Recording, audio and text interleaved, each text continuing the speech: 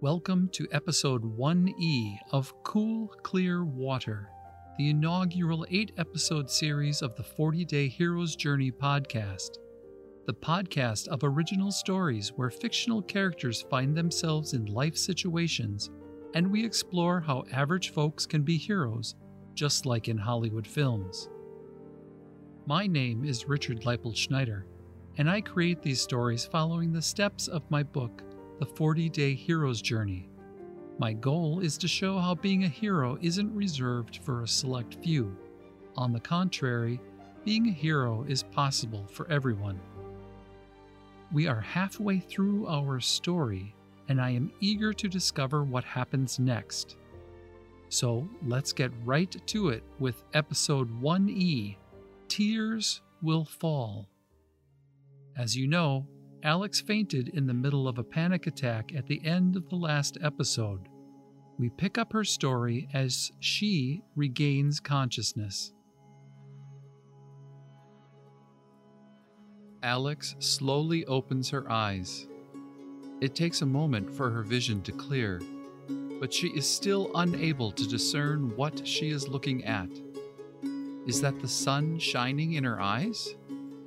She winces from the brightness, and as a result, her sight returns to complete focus. Oh, of course, she is looking at the ceiling of Moby.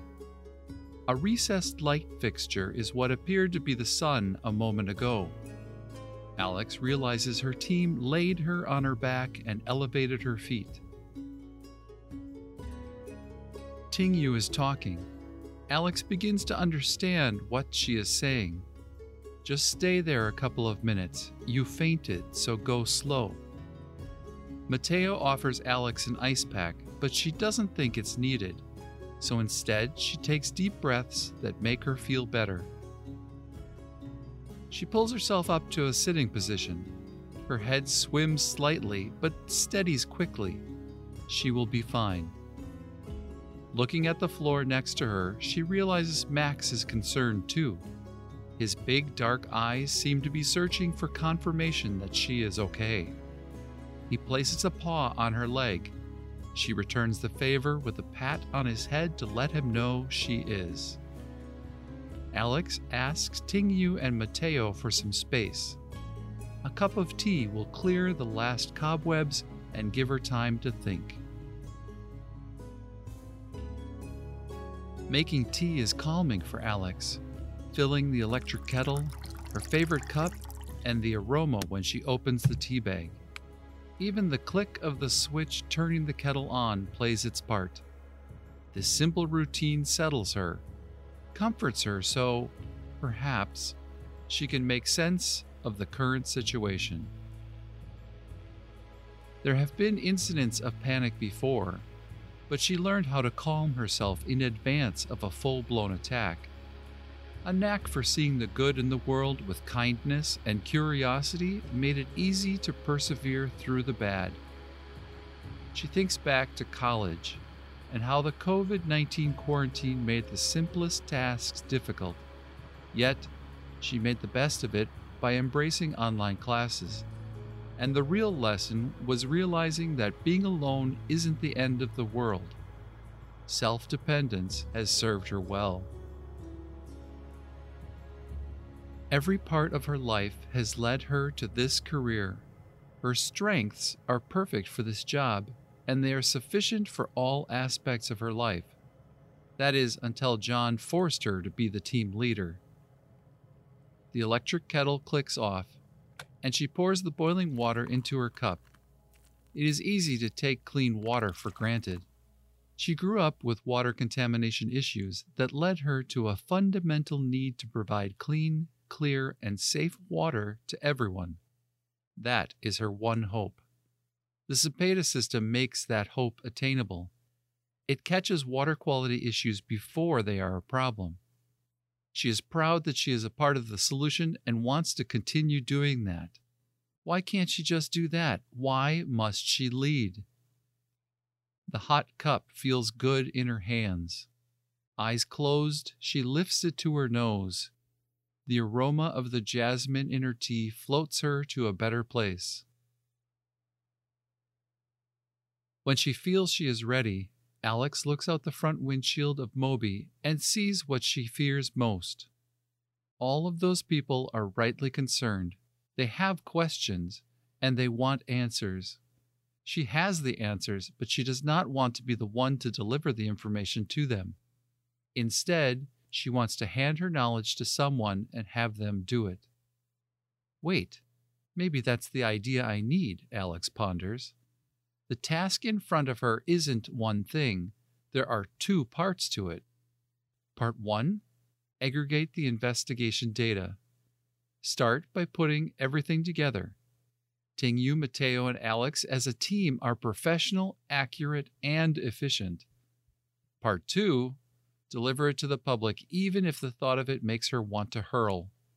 And maybe there is a chance someone else will be here by that time, and she can hand the data off. She turns to Tingyu and Mateo to outline her rudimentary strategy. They agree with the plan, but suggest that she make initial contact with the mayor to make assurances that they are working to resolve the issues. Alex would rather postpone contact, but she knows they are correct and agrees with their assessment. The need to hurl becomes more immediate. Deep breaths, Alex, she says to herself. She puts on an air of confidence and addresses her team. Okay, you get started, and I will be right back after talking to the mayor.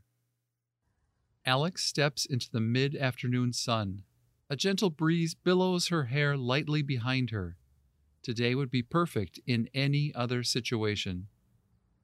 Moby is parked just down and across the street from City Hall, so Alex follows the sidewalk to the corner to take an indirect route to the mayor, thus avoiding the crowd of people. At the corner, she sees the street signs that tell her she is at the intersection of 4th Street and Malarkey. She thinks to herself how she hopes that isn't ironic. Spelling is different, but all the same. She walks directly to the mayor with credentialed hand outstretched and says, "Mr. Mayor, my name is Alexandra Hayfield. I am here on behalf of EPA. Can I please have a word with you?" "Well, your timing is impeccable," the mayor replies. "Let's go to my office, shall we? You look a little pale. You feeling okay?" Their conversation doesn't take long, and as a result, Alex quickly returns to Moby to join in the data aggregation. She tells Tingyu and Mateo that she asked the mayor for about an hour for her team to pull together recent data. She would then be ready to give either a preliminary report to him or the media. The choice would be up to him. Alex hoped he would choose not to include the media, but wasn't surprised when he decided, let's not beat around the bush and get these fine folks home with what they need. He is a no-nonsense kind of guy. Tingyu and Mateo are well into data aggregation. Since all three know what is needed, Alex can join in seamlessly. The work simply flows, and the straightforward process is calming for Alex. However, the stomach butterflies return as they get closer to completion. Just keep breathing in and out. In and out. Once the data is ready, they load it onto a few different data transfer devices to cover whatever tech the City Hall has available. Alex checks her phone, hoping for a miracle message that anyone but her is here to take the lead. No such luck. Alex makes her way back to City Hall. With help from the staff loading the presentation into a projector, she is now ready to start. 2 news teams are attending what Alex is now calling a briefing. News 4 and Fox 11, both out of Reno. Everyone else is a member of the community. The mayor introduces Alex from a podium with microphones set up in front of the main entrance. She steps up to begin. A catcall whistle from an unseen face in the back hurls at Alex. She does not appreciate this behavior. A presentation like this is hard enough as it is. Alex begins to speak softly while looking down at her notes. In response, someone calls out, "You're going to need to speak up, Missy." She feels her knees getting weak. Come on, Alex, you can get through this. She takes a deep breath, clears her throat, and begins again, but louder. As you all know from the numerous Cepeda water test point alerts, a contaminant was detected. These warnings are so recent that we have not confirmed the contaminant.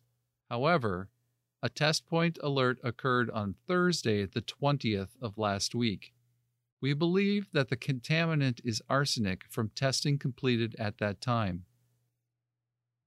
EPA is committed to thoroughly investigating all alerts, identifying the source of said contamination, and implementing a remediation plan. A reporter from News 4 blurts out, "Can you tell us the location of the first test point alert?" Alex replies annoyedly, "I was going to ask for questions at the end, but okay." It was one of the irrigation wells on the property of Winnemucca Farms. There is a hum of voices as the attendees share reactions amongst themselves. Not to be left out, the Fox 11 reporter asks, "Is there any indication that Winnemucca Farms caused the contamination?" Alex realizes she is rapidly losing control of the briefing. She puts the projector remote control on the podium and gives up on the presentation. There is nothing that leads us to believe it is farming related. At this time, we are focusing our efforts on gold mining operations given the relationship between arsenic and gold. We have developed a plan targeting the area we believe is the most likely location of the contamination. We will be starting that search first thing tomorrow morning. In the meantime, everyone should get all water for drinking, cooking, and cleaning from outside sources. Bottled is easiest. Some filters eliminate arsenic. Boiling does not eliminate arsenic. EPA offices will be coordinating with the mayor's office to help everyone get what they need until we can remediate the contamination. "Where will you be searching?" a town member asks. "We will be focusing our efforts on the eastern ridge and basin of Paradise Valley." I'm sorry, did I just say eastern ridge? I meant western ridge and basin. "You're the expert, honey. You tell us." A large portion of the crowd laughs at this statement. That's not funny. Alex doesn't appreciate being made fun of. She tries to shake it off, but it adds to the building stress. Alex also realizes her last statement could start locals to join the search. "But please, let me stress that everyone must avoid the area so we can conduct our investigation safely and efficiently. How long will it take for you to find the problem and fix it so we can have clean water?" Her voice has an edge of acidity. "I hope we can find it tomorrow, maybe the next day, but remediation will take several weeks or maybe even months, depending on the extent of the contamination." Alex is eager to persevere, but unfortunately, there is growing animosity and it makes her give too much information. Without prudence to reassure and console the community, she is fanning the fires of opposition to what she is saying. So this briefing could get out of hand. Alex begins to look for a way to wrap up the briefing since this high-stakes situation makes her want to shrink from leadership responsibility. As I stated earlier, EPA will be coordinating with the mayor's office to provide the Winnemucca community with everything needed. The briefing ends before everyone's questions are answered because Alex decides it is over. She retreats to Moby with Max and cries, "What just happened? It is not her fault if this whole thing blows up. John should never have put her in charge." Alex's cell phone rings, and she almost throws it against the wall. But instead, she stops and tenses her shoulders for a few seconds. She then answers the phone with only a slight annoyance in her voice. It is John calling to check how things are going.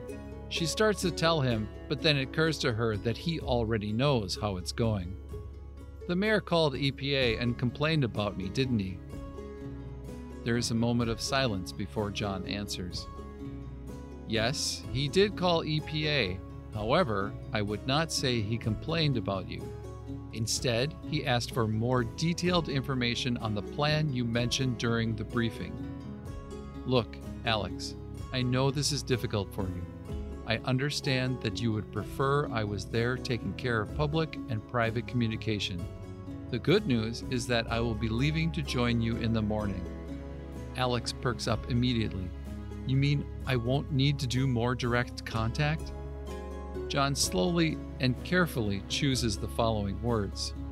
And I will be helping you to learn how to be an effective communicator in these situations. What? Wait, John interrupts her. Alex, you have an incredible grasp of the entire Cepeda system.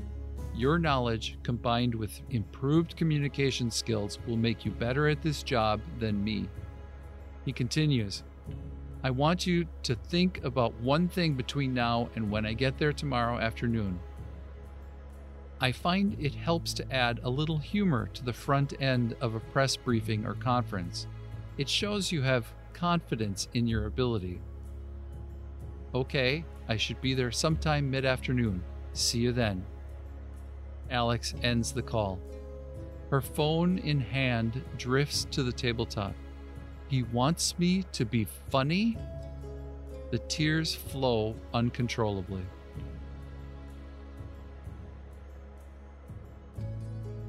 I looked for a poem about her tears, and all I found around were rooms filled with her fears.